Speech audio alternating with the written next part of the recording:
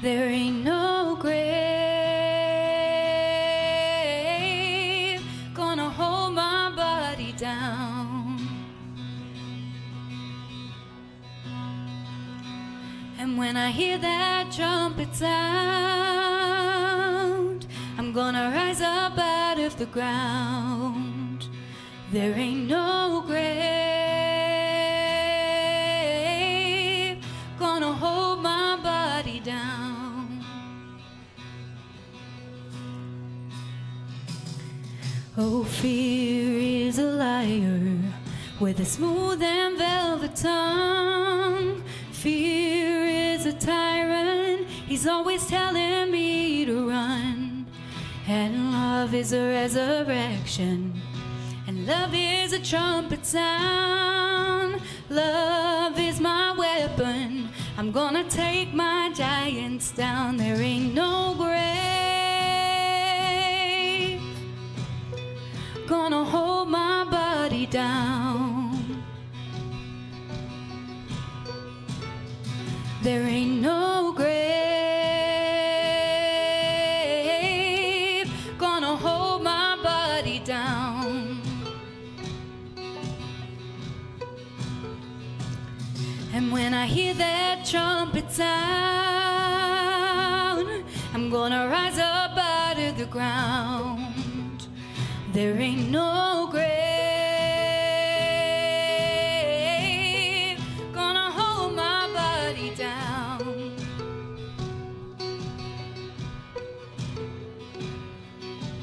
There was a battle, a war between death and life. And there on a tree, the Lamb of God was crucified. And he went on down to hell, he took back every key. He rose up as a lion, and he set all the captives free. There ain't no grave gonna hold this body down. There ain't no grave gonna hold my body down. And when I hear that trumpet sound, I'm gonna rise up out of the ground. There ain't no grave gonna hold my body down.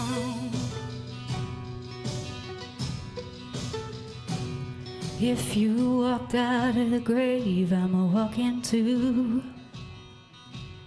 If you walked out of the grave, I'm walking too. If you walked out of the grave, I'ma walking too. If you walked out of the grave, I'm walking too. There ain't no grave gonna hold my body down. There ain't no grave gonna hold my body down.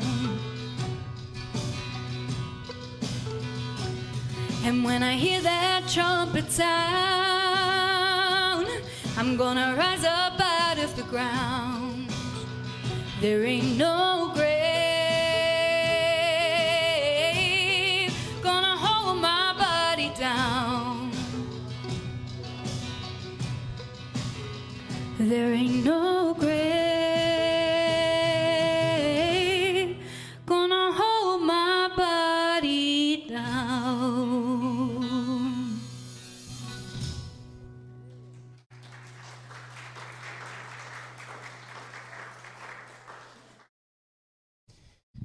Welcome to another Life Lounge. It's great to see the hall nearly full.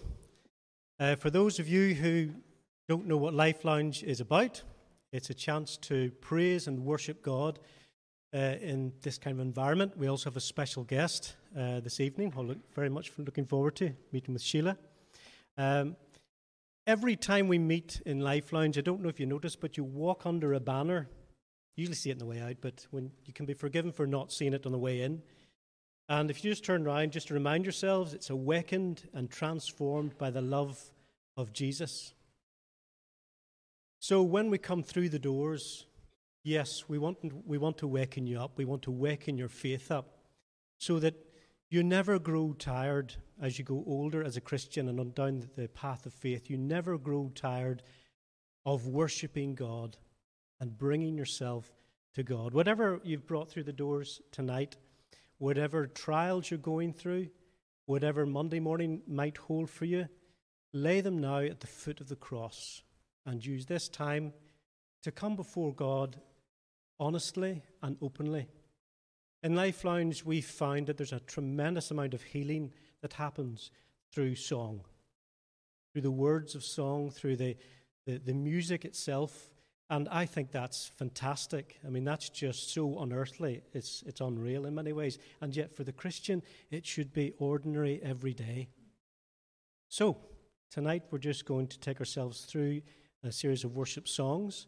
I will invite you to stand if you can, stand. But don't worry if you can't.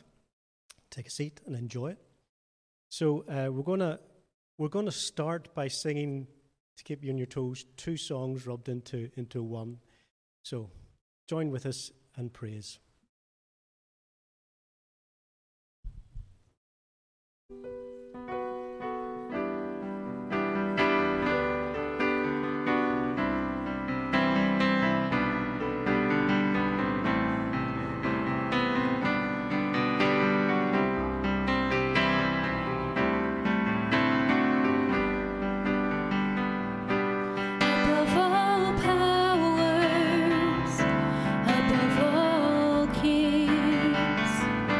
Above all nature, no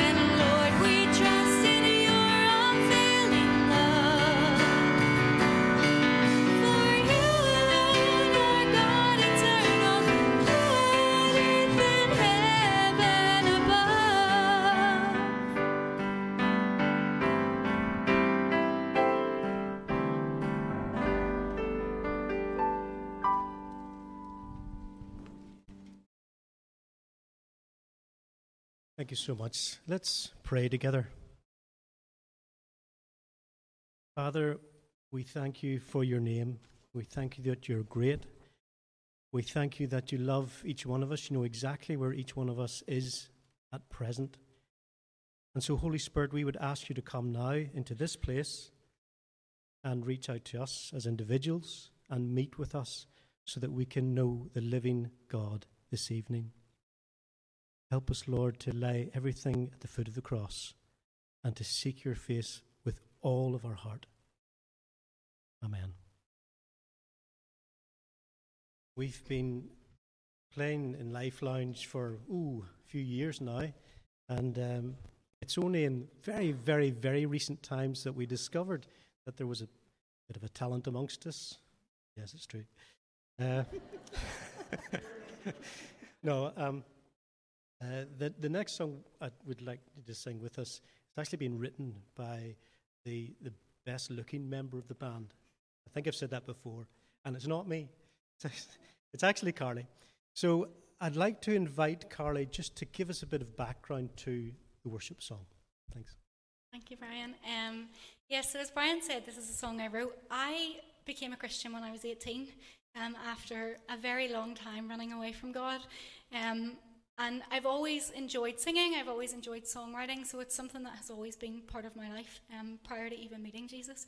And I was maybe a Christian about a week, and I sat down at the piano. I could literally play like 4 chords, so I couldn't play very much piano at all. And I wrote this song, so it's kind of a bit like my testimony, written in song.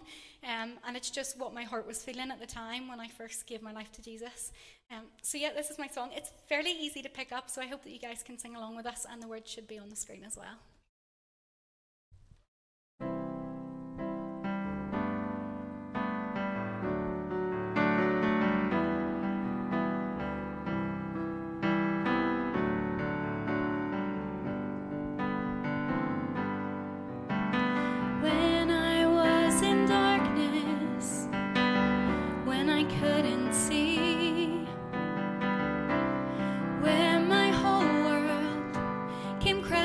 Down on me, you took me by the hand and said, "Come and follow me."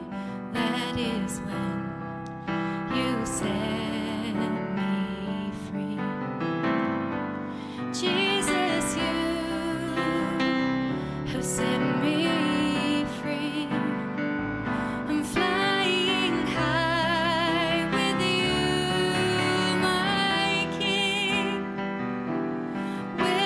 Scars you purchased me.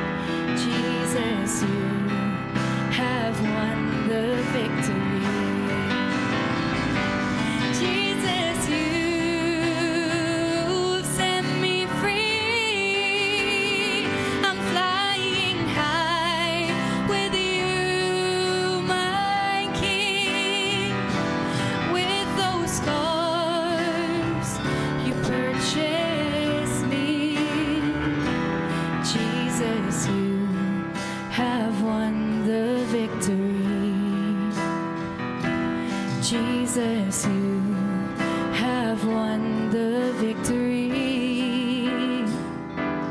Jesus, you have won the victory.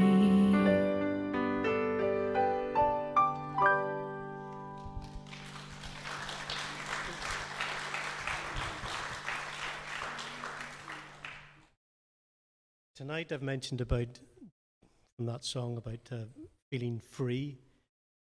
And each of us have to get to that point where we have to say, thank you, God, for setting us free. Because without God's grace, we would never be free. This is a song that celebrates the fact that He has set each one of us free.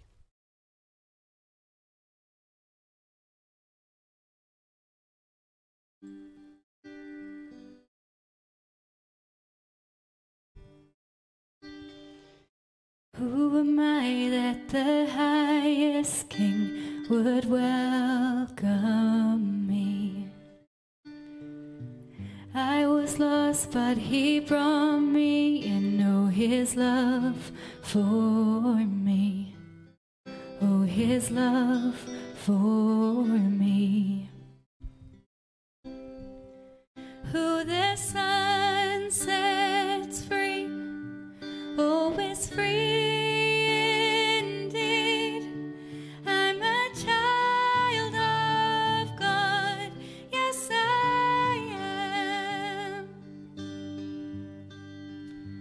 Free at last, He has ransomed me.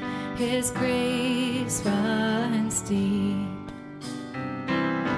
While I was a slave to sin, Jesus died for me. Yes, He died for me. Who the Son sets free, oh, is free.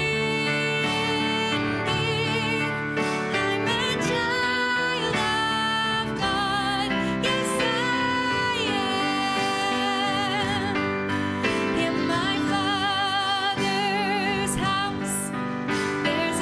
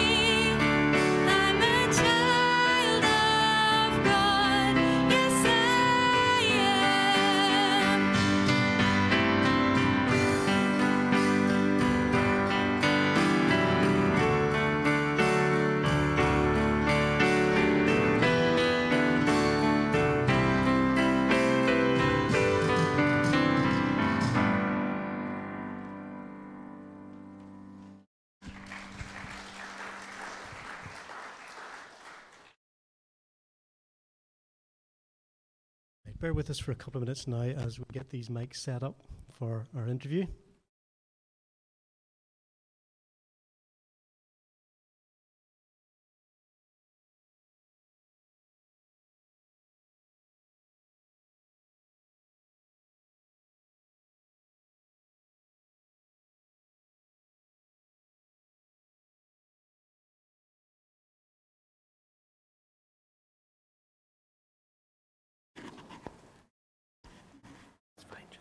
I just leave it alone.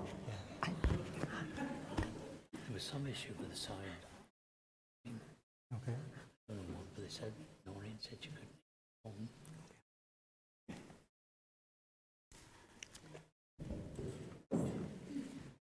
Well, everybody, at Sheila's request, I have to ask you a favour.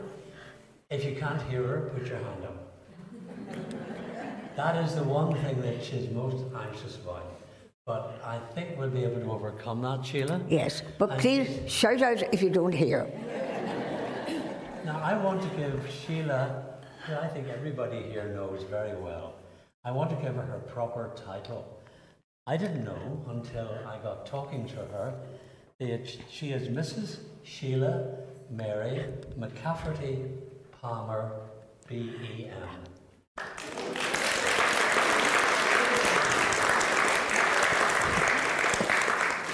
And I can tell you, I've been in situations where I've been nervous, but never as much as tonight. This is going to be a roller coaster ride, and all I can say is you're going to find out, learn a lot, and I think laugh a lot at what Sheila's going to say. So Sheila, thank you for letting me be your interviewer. Right. I want to take you right back, if that's okay. And what I want to do is ask you to tell us a little bit about where you grew up and where you went to school. Right. Very good. Okay. Well, I was born in Belfast, and I grew up, obviously in Belfast, and I went to Belmont School. And I can't say it was the happiest time of my life, because I had just started school and I got a burst appendix, and I had to go to hospital, and I was there for about 3 months or something like that. No, 4 weeks, and then I got home. But in those days, they kept you in hospital, in bed for years. And then when I went back to school, I was taller than the other children, but they put me into babies. And in Belmont School, it was one door led into the other. And when I saw the class I should have been in coming through, I got underneath the desk to hide. I was ashamed. But then my teacher, because I went under the desk, she put me in the waste paper basket. Like, I tell you, it was...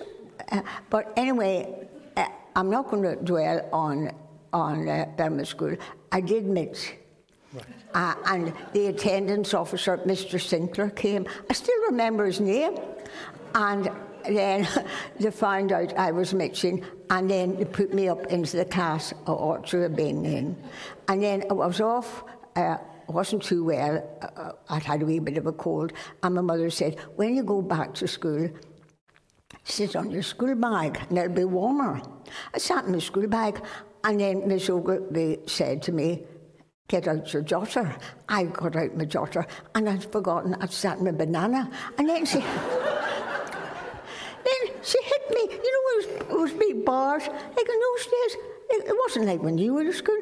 It hit you with that, and then you were hit with that. And then you didn't go home and say I got hit, because what did you get hit for? But of course, it was because I sat in my banana.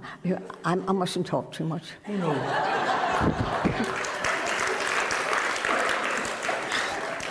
Well, Sheila, I could never say to you, don't talk too much.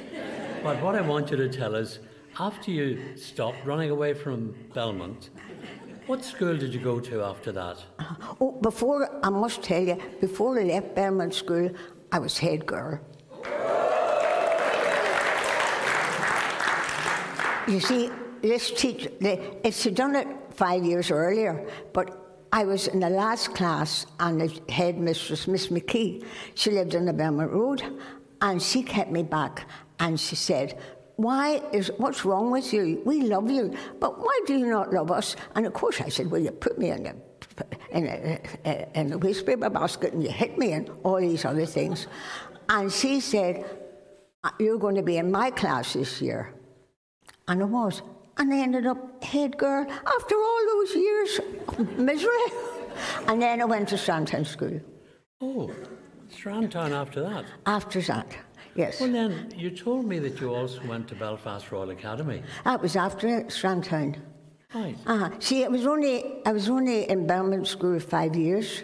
They only had 5 classes. And that's the old, they've built a new place. I don't know many, but this is the old building I'm talking about. Yes. Belmont. Mm-hmm. Well, now, you went to Strandtown, and that took you up to, 11? Or thereabouts? And wait a minute. War started in 1940.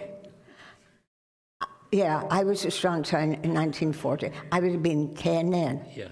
And that was great because with the Blitz and everything, no school, great. And then some people, there was some talk of evacuating me. I wasn't going anywhere. And I helped the people get into the air raid shelters and everything.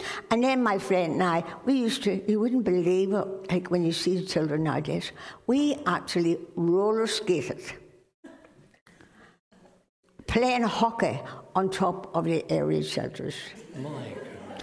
And then one of our friends was having a wee party, and we weren't invited. So we were up on top of their area, and we could look into their room.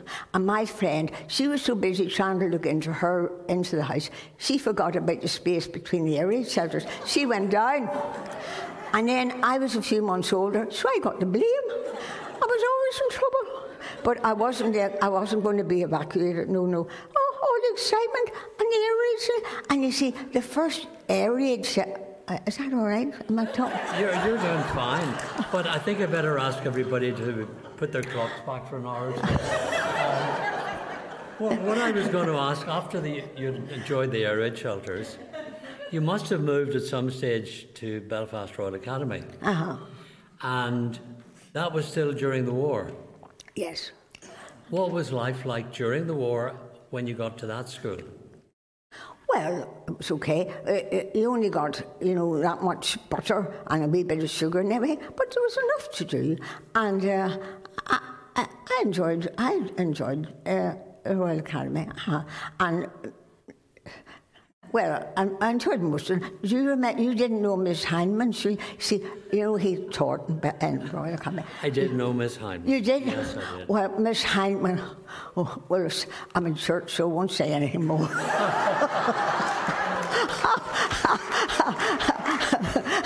But anyway, I did enjoy it. Now, by the time you left school, I imagine, was the war over by then? It must have been. Yeah, that was, the war was over in 1945, and I would have been, I was 15 then. Yeah. And then I was still at school, and then I did the civil service exam. And what happened? Did you pass the exam, and if so, where did you go? Well, that was another thing. I got the exam, and it was to go over to England to civil service. But my mother said, "What? You're not going to England?" I said, "Well, look, I've got it here."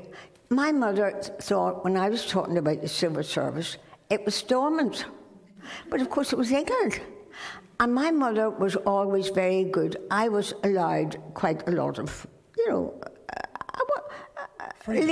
freedom. But when my mother said, "You're not going to do it," you don't do it. So I didn't get to England. And it was years after that. And I went to work in Shorten Harlands. Somebody came and said, "Would you come and work in Shorten Harlands?" And that was Shorten Harlands in Newton Ards. And I went to work there. And then my sister had been in the WAFs. am I getting away from the subject? No, you're not. You're not. My sister had been my sister had been in the WAFs, and I was going to join the WAFs, you see, because she was in it, but of course the war ended. And then she said to me, look, why don't you, we were always to have a holiday together. Now, she got married during this time, but her husband was very nice. And she said, why don't you come over? They lived in Bournemouth. Why don't you come over to Bournemouth and have a good holiday? Sure, leave work and you could get a job when you go back. So my boss was very kind, and he wanted me to ask for leave. But really, I mean, I enjoyed Shorten Harness, and the people, I loved the people and everything. And my boss was so good, he couldn't have been kinder. And even when I did stupid things, he says, oh, well, never worry, Sheila, you see. A very understanding man. And anyway, so I left, and I was sad leaving, but anyway, I went over then to my sister and a holiday there. And then when I came back again, I went to Labour Exchange, and they said, but look, you've done a civil service exam, you see. So then I went to work in the Custom House. Now tell me, that was what, about 1947 or 8? It doesn't matter, around about that. My arithmetic, although the work I did in Custom House was actually financial stuff, you wouldn't believe it, and I still can't count.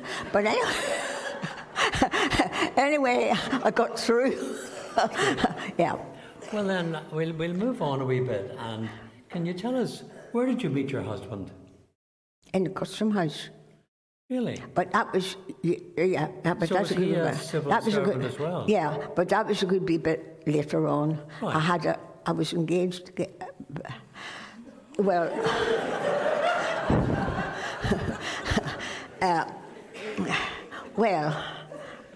shall we say that was later on? Yes, that was later on. Well, later on, when you met your husband, the man you married, was it still a rule that you had to resign when you got married? There was a rule in the civil service that I think married women... That's quite right. There was a rule, but it wasn't all right. But then he said to me, look, what are you going to do? You're going to work or you're going to leave? And I said, I don't care. And he says, well, your mother and father, my father wasn't very well. And he says, well, you could always help your mum and dad. So I did. And then, you see, it was already taken up golf. So, but whenever I said cheerio to my husband, I used to get my car. You see, I had always had my own car, and I didn't do. Whenever we got married, I wasn't going to had to hold on to my own car. So when I said cheerio to him in the morning, I was able to get my car and go on down for my game of golf down at Mayhew Island. I forgot about that thing. Well, don't worry about it. We can all hear Sheila, can't we? You see, I told you everybody would be able to hear you. Now, taking you forward a wee bit further, then at some stage, Neil was born. Yes, that's right. Now, you had the joy of having a baby in the home. And at the same time, you had the challenge of dealing with a small baby with Down syndrome. That's right. And if you don't want to answer, that's fine, but I think we'd all like to know, how difficult was that for you at that time? Well, you see, I had been pregnant before, and nothing went right. So I thought I couldn't have any children after that. And then I was pregnant. And then I was with a consultant up on Malone Road. Can't remember man's name now. But anyway, he was very good. And I was supposed to go into, is it Johnson House? Yes. Is that near the Royal, isn't it? I was supposed to go in there. And anyway, as it happened, things happened a bit more quickly, and I went into the Royal. And it was at this time when there was all the trouble. And I can remember the doctor coming in to me and saying, the plane was outside the window, and you could hear the gunfire and all this sort of thing. And the doctor said to me, don't worry about outside. I said, don't worry about outside. I'm not worried about outside. I'm worried about me. I had problems of my own. And that was somebody else's problem. So anyway, then I was put into this big ward, and it was unbelievable. All these women, they were getting their hair done. Like, they were going to have operations, but they're getting their hair done, and getting their faces all done, and everything. And I remember this. Bill came up to see me, you see, and as I say, I never got into Johnson House. It was Royal. And I could see this lady walking around with her bare feet and pulling curtains around us. Like, I don't know why still, but anyway, there it was. And she had 3 or 4 children, but she was asking me for advice. Like, she was asking me for advice. And then, it's funny the things that happen in your life. And this is a wee memory I have, always had. There was a young girl in the ward, and she was very upset and very nervous. And I went and talked to her. And you see, because I was old, she thought I would know everything. Of course, I didn't know any more than she did. But I can remember, I didn't say anything medical. But I said to her, you just think, this is all going to be over. You're going to have a lovely wee baby, and it's going to be so nice, this sort of talk. After Neil was born, I was in a wee small room of my own, and I had a visitor. And the door opened, and this young woman walked in with a wee parcel. And she came over to my bed, and she leaned over to me, and she whispered in my ear, I will never forget you. And wasn't it the wee girl that I'd been talking to? But I didn't recognise her. It's amazing the people who come in and out of your life for a moment, and yet I remember that all those years ago, I'm going on talking. No, you're not. You're doing a great job. You really are. I'm enjoying it even if we do run over time. But I want to ask you, before we go on talking a wee bit more about Neil, your husband was in the RAF during the war. Yes. And then from that, you both became involved in the work of the Royal Air Force Association. That's right. And all the years that I've known you, you had associations with that, and you were involved in flag days and fundraising and all the rest of it. That's right. And you did that without thought for anybody else. You just gave the time to do it. Well, you see, actually, I feel a bit guilty about this, because Bill was in Bomber Command, and he was very lucky. He was actually at Dresden, and he was very fortunate that he came back safely, because I remember he never talked much about it, but I remember hearing him talking to another chap, and he was he went out to Canada to be trained in the Queen Mary, and he was trained in Canada, and he loved Canada, and he loved, then when he got his commission down to New York, and he really enjoyed New York. Well, he was only 20, like, naturally enjoyed it in New York. And then after that, we used to go to America and Canada quite a bit, and I really enjoyed it, because he wanted to go back, and we went to Germany too. He wanted to go back to the places he'd been, and some of the places that he'd even bombed, because he still felt badly about it, especially Dresden. But you see, Dresden, I have read all about Dresden since, and people even when he was in the Air Force, it was very hurtful, because some people, because of the Air Force, because they'd bombed Dresden, and so many people were killed, they were taking it out on the Air Force. Now, the Americans went in first of all, but it was never taken out on the Americans. I still have paperwork, because it hurt Bill so much that they were being blamed for it. But what they didn't realise was that around the surrounding parts of Dresden, there was a whole lot of things going on for Germany. You know, it was going to come back on the British. And but anyway, Bill came through the Air Force okay, fortunately. And then of course, this is the unfortunate part about it. We collected for the RAFA for years, but then when he died, I continued, as you know. But unfortunately, Bill should have been the one should have got the BEM, not me, because he was in the Air Force. I mean, I wasn't. I was still at school, so it was. I feel that wasn't right, but there it is. Well, Sheila, I think that really is typical of you. You always put other people first, and you always give the credit to somebody else. And we know from all our experience of being with you here that you are a most generous and thoughtful and really conscientious and loyal person. And we appreciated that very much. So I want you to tell us, what did you think when you got the letter asking would you accept the British Empire Medal? Well, I was shocked. And it was really through, you know, Susan McGuinness. But Susan McGuinness is a far out relation of mine. My relations are all in England.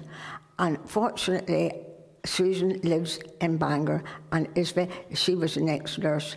And whenever I've had to go to hospital and everything like that, Susan is always there, and as is her husband. As you probably know him, he was in the BB, yes, well, you know him. So I'm very fortunate that I have them, and they don't live far away from me either. No. So I'm very appreciative of what Susan does. I try not to ask for anything. I try to do things myself. But it's lovely to know if I do need help, I can do it. And Susan went with you to a garden party in Buckingham Palace. Oh, that's right. That's right. And you had a lovely time. Yeah, we did. We had a good time. And we stayed in a nice hotel in the centre of Bangor. London? In London. I think it was the President or something you call it. But anyway, it was very nice. And it was handy to get to everywhere. So we were able to walk round to Buckingham Palace and get there. And that was nice too. Well, and just stepping back a wee bit, just briefly, you've talked about the support you gave to the Royal Air Force Association and how you continued after Bill died to continue raising funds and supporting it. But you also did a lot of good work for Glencraig, where Neil has been living. Oh yes. Oh, I've always done work for Glencraig, always. And, well, naturally, Neil, you see, Neil was taken from us because when Neil was born, you know the way, I didn't realise until then that very often people left handicapped children and walked away. I didn't know that. And I always remember after Neil was born, and I had to go back I was with a consultant on the I forget the name of the road. Not this, not the Omar Road. Lisburn? No, doesn't matter. I had to go to his house anyway. And I always remember him saying to me, when I went back, how's your husband? And I says, well, he's all right. And I always remember what he said to me was, when I asked your husband, by the way, I was, Neil had been born, but I was still unconscious.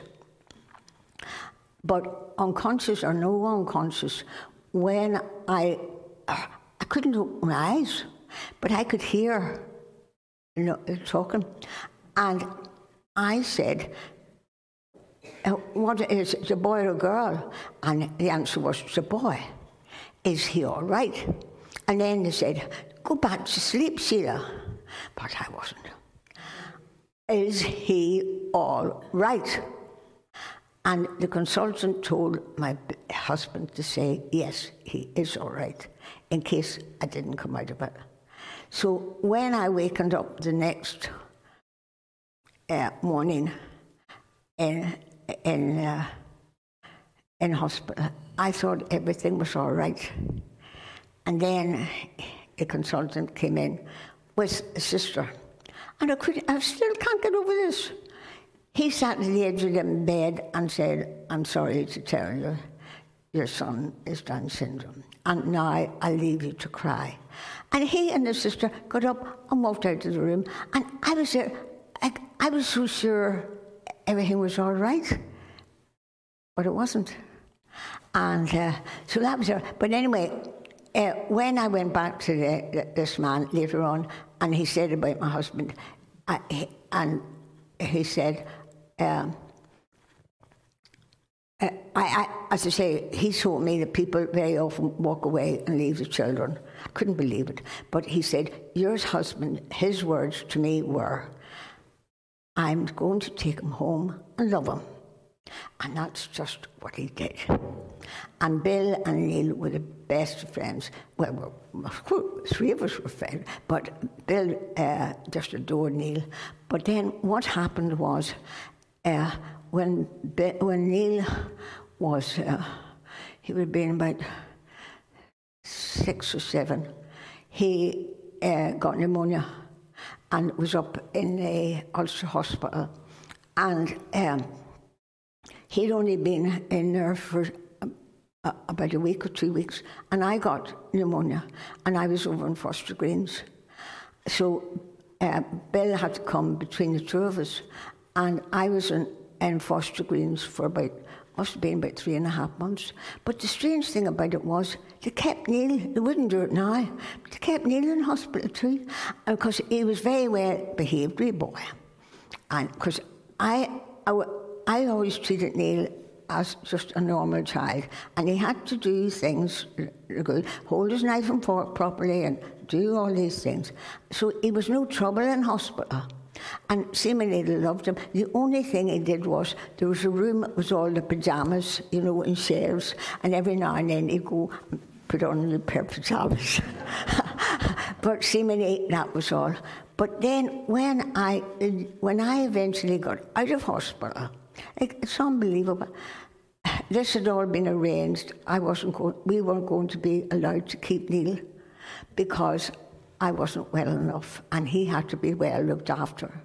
So that was why he had already been at school before this at Dundonald. The school now is moved, yes, but it was beside Dundonald Hospital at that time. And I always remember Neil loved it. The only thing, he was a bit. He was a good wee soul, and I can remember one time he was supposed to be a rabbit, and they had to make a wee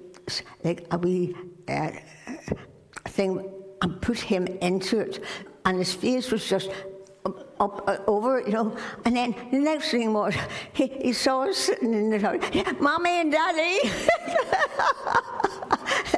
But he loved the school, and then, as I say, I wasn't even allowed to go into the hospital to take him out. It was straight down to Glencraig, and I hadn't seen him for all that time, and he hadn't seen me, and that was. It wasn't easy. No, I'm sure. It wasn't easy. But anyway, the point is this: it's worked out to be the best thing, because Glencraig, now, it's different from what it was when he first went. When Neil went to Glencraig, everybody, the homes were run very often by a husband and wife and children. And that was the way it was. And the people who were very well educated, these people who actually came from Germany, they were Jews, And they were very clever, like they were professors and things like that. And they started over in Scotland.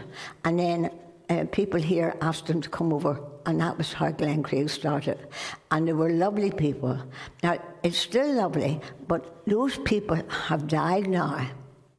And it's more like a home. People come in and out, but it's still a wonderful place. And Neil can roam all around it, and he loves it, and he's happy there because he's got all his friends, and he's got his football, which is very important, and he's happy. Well, Sheila, we really appreciate you telling us about that. And all I want to say to you is that in all the years, most of us have known you quite a long time. Yes. In some cases, a very long time. You've been, and I said it previously, you've been totally faithful to everything that goes on in this church.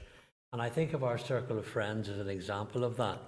Now, we feel, and we've watched this over the years, no matter what you've been faced with, and more recently with illness, you have a tremendous determination, you have great courage, and above all, your spirit inspires all of us. You are just not going to give in. And we see God with you in that journey all the way. And really, you make many of us feel inadequate whenever we see what you're capable of and how you get on with it and how you do it. And every time I get a chance to talk to you, you finish the conversation almost every time with the same two words.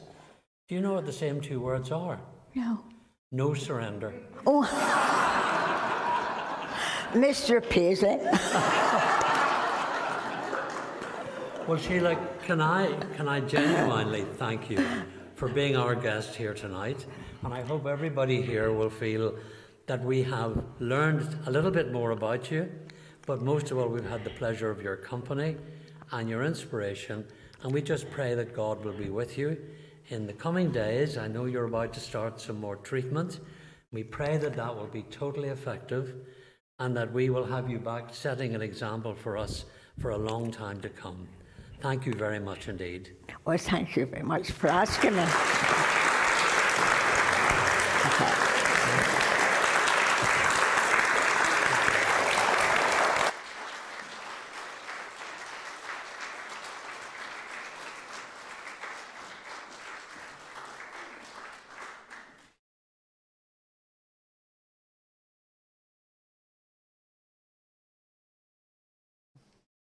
I just feel like saying thank you and good night because that was just superb. The thought of a teacher putting a child in a waste paper basket as if that's normal, you know. There you go. That was absolutely wonderful. We asked Sheila, as we do a lot of our interviewees, is there a song that means something to you that we could sing together as a church family? And Sheila chose this next song. So let's all stand and sing this together.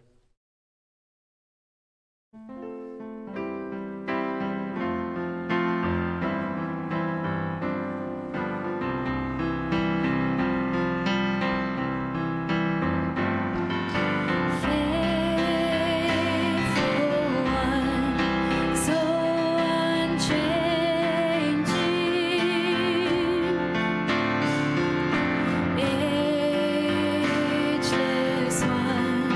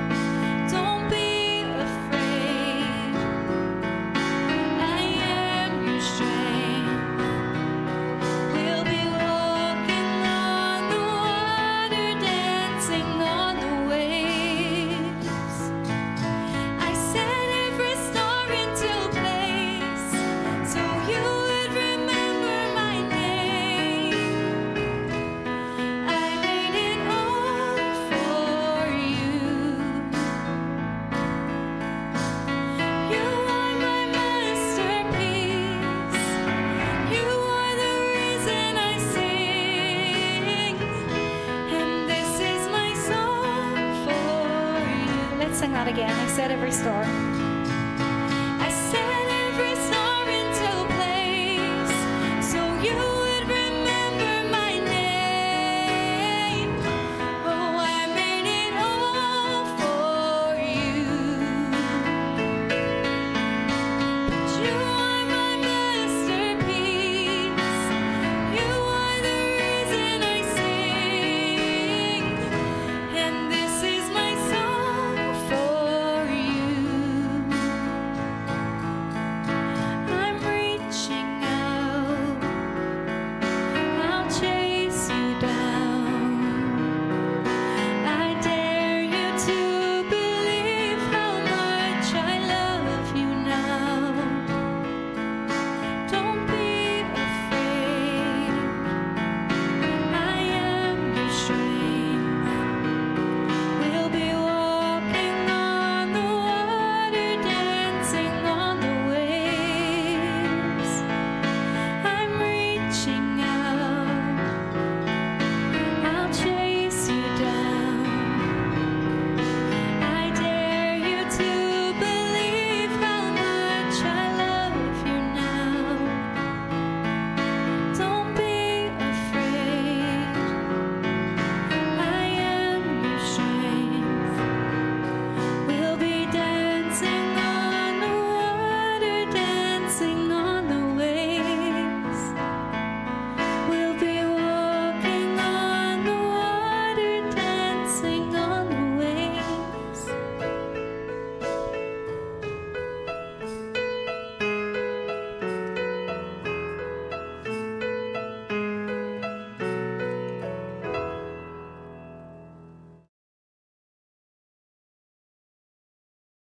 Let's pray. Take a seat and we'll pray.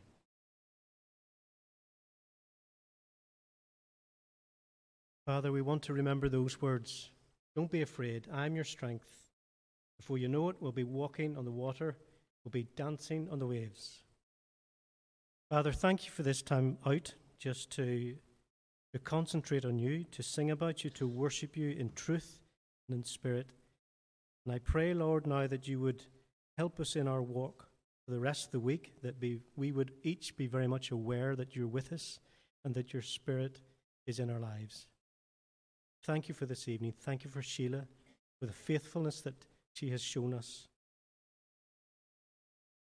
In Jesus' name, amen. So this is the last Life Lounge for quite a while. And what? I was not expecting that. So purely because we've other things that we're involved in, but we will be back in September. So I thought as our last time together, it should be a time of celebration, a time of real praise. So in this one, feel free to dance. I've never actually seen anyone dancing here yet, but that's just around the corner. So this is a song that will be familiar to everyone in Ballycrockin. This is Show Your Power.